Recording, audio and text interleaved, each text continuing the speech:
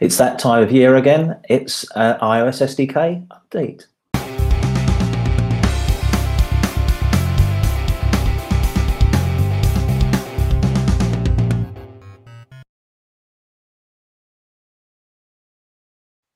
Hi, I'm Ian Thane. Welcome to another SAP Code Talk.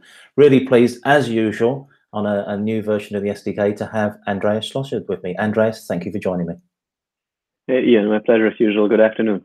Excellent. So we are actually, when we're recording this, we're a week later than the release of iOS 12. So I've got to ask you, I know from the fact that Xcode 10 came out at the same time, with the new version, how does it all fit in with all the iOS versions, Xcode versions, and whatever? Right. Yeah. So that is the usual procedure that we did go through here. So now with Xcode 10 coming out and the binary incompatibilities for the Swift frameworks that we still see in Swift, unfortunately, we have to rebuild all of our frameworks, obviously. So what we're doing is for the current 3.0 release that went out today, we've actually built this completely in Xcode 10. We use Xcode 10 beta for the development. We are now releasing on Xcode 10 GA, and it's written in Swift 4.2, all the latest stuff from Apple.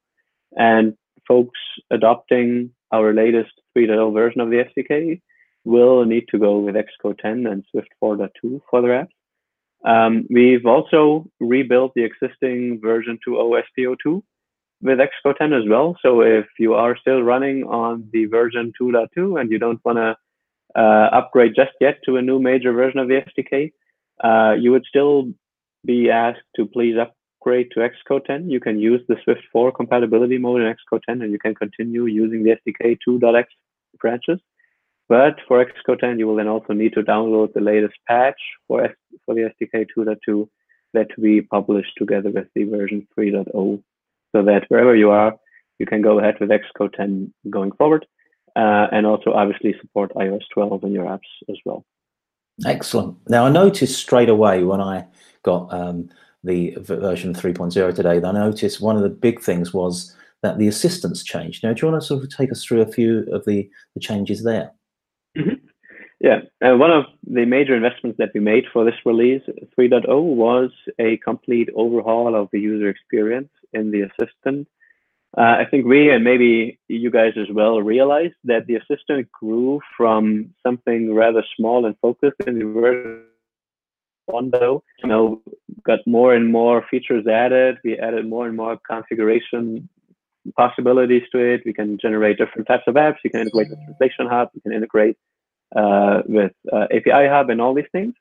So we just felt now that looking at the existing assistant, that it just didn't really cater well for these enhanced features that we added over time, going over 2 major versions now actually already.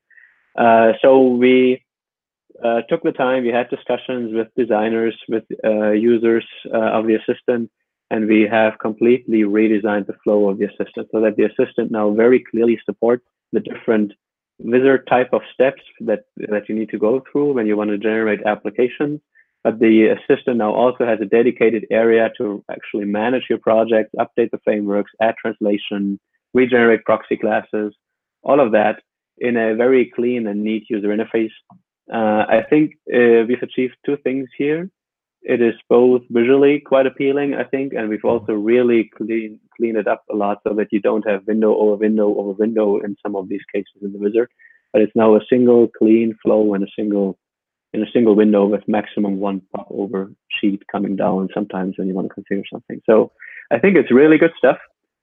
We did not add new features this time because we had to focus a lot on rewriting the user experience. But of course, now that we've done this and we have now everything in shape, it is a lot easier for us now going forward to again go back and now start adding new features into this new interaction paradigms that we have implemented in the system. So overall, I'm quite happy with it. And as usual, I'm also curious to hear some feedback on that. Excellent. Yeah, I really like it. I did notice, I thought there were a few sort of extra little check boxes here and there, but I'm sure that we'll see that some more capability sort of happening in the future. So you mentioned, so we've talked about the compatibility with Xcode and iOS. We've talked about the assistant steps. What about the SDK itself? You know, what's going to sort of stand out to the users of new enhancements within the SDK? Yeah, we did spend time there also, obviously. In particular on the UI control side again, which is something that is usually very visible, obviously. We did add a couple new controls and new variations of controls to the SDK. All of that stuff will also be, as usual, exposed in the new Mentor app that will go live very soon too. So the new controls include a calendar, actually, that has been requested quite a lot by internal and external teams, so that you can now have, the monthly, weekly view, single selection, range selection of dates, and build kind of calendar scheduled type of applications using the calendar that follows, as usual, the theory for iOS design guidelines. We've also added and invested more again into the maps area. We now have a completely integrated map floor plan that makes it a lot easier to set things up for your app, to have a map and the legend and the toolbar and all the other stuff that's showing up on a map in a proper way. So you don't need to do all this details, cobbling it all together yourself. And we've also added functionality around maps that we now allow creation of geospatial objects on maps. That means we now allow users to draw lines or polygons or polylines on a map to create new objects on a map. It includes all these interaction patterns that you can, tap to draw points. You can drag points to change lines, and you can then create these type of apps. This comes as a requirement from apps around field worker maintenance scenarios, but I guess there's plenty of other scenarios where this feature might be very valuable. And one other thing where we also added to the UI part is charts again. Charts seems to be a hot topic. People like it a lot, so we now decided to add more types. We now also support the stacked column charts as well as waterfall charts. Try it out. You'll see this in the Mentor app visualized. Very nice charts again, and very nice visualization capabilities that we added there as additional UI controls.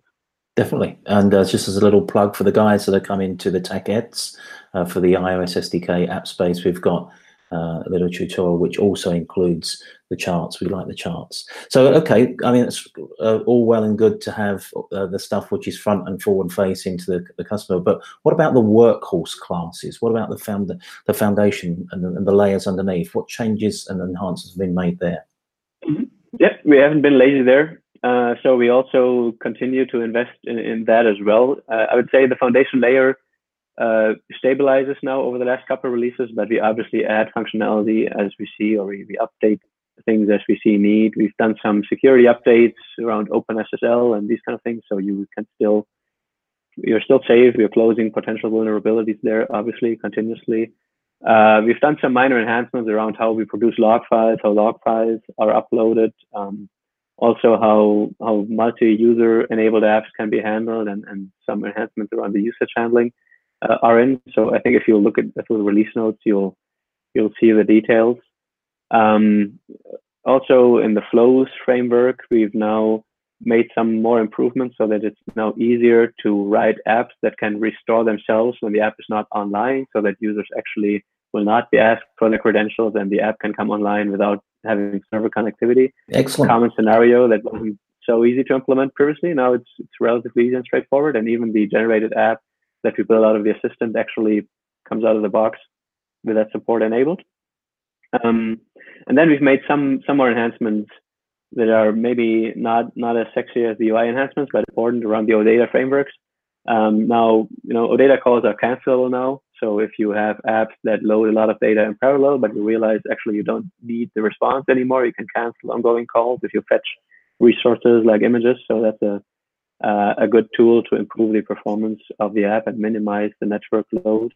And we've done plenty of enhancements in the offline OData framework as well, where it comes to optimization techniques to deal with the local transactions that you have on your device before you're sending them to the backend. So if you have local modifications that you want to merge into a single update, or if you have like local create deletes that you don't want to send to the backend at all, various different rather complicated scenarios that do occur in real life.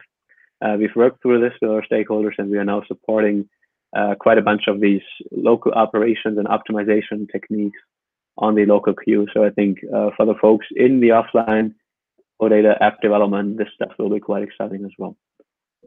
Excellent. I mean, I'm pretty excited by it all. I do know that today you did post a blog, which is actually covering quite a lot of the stuff that you mentioned, probably a little bit more detail with some examples, some graphical examples. So guys, check out Andreas's blog on SAP. And Andreas, thank you for joining us and giving us this really cool information. Sure. Alrighty. Talk to you next time.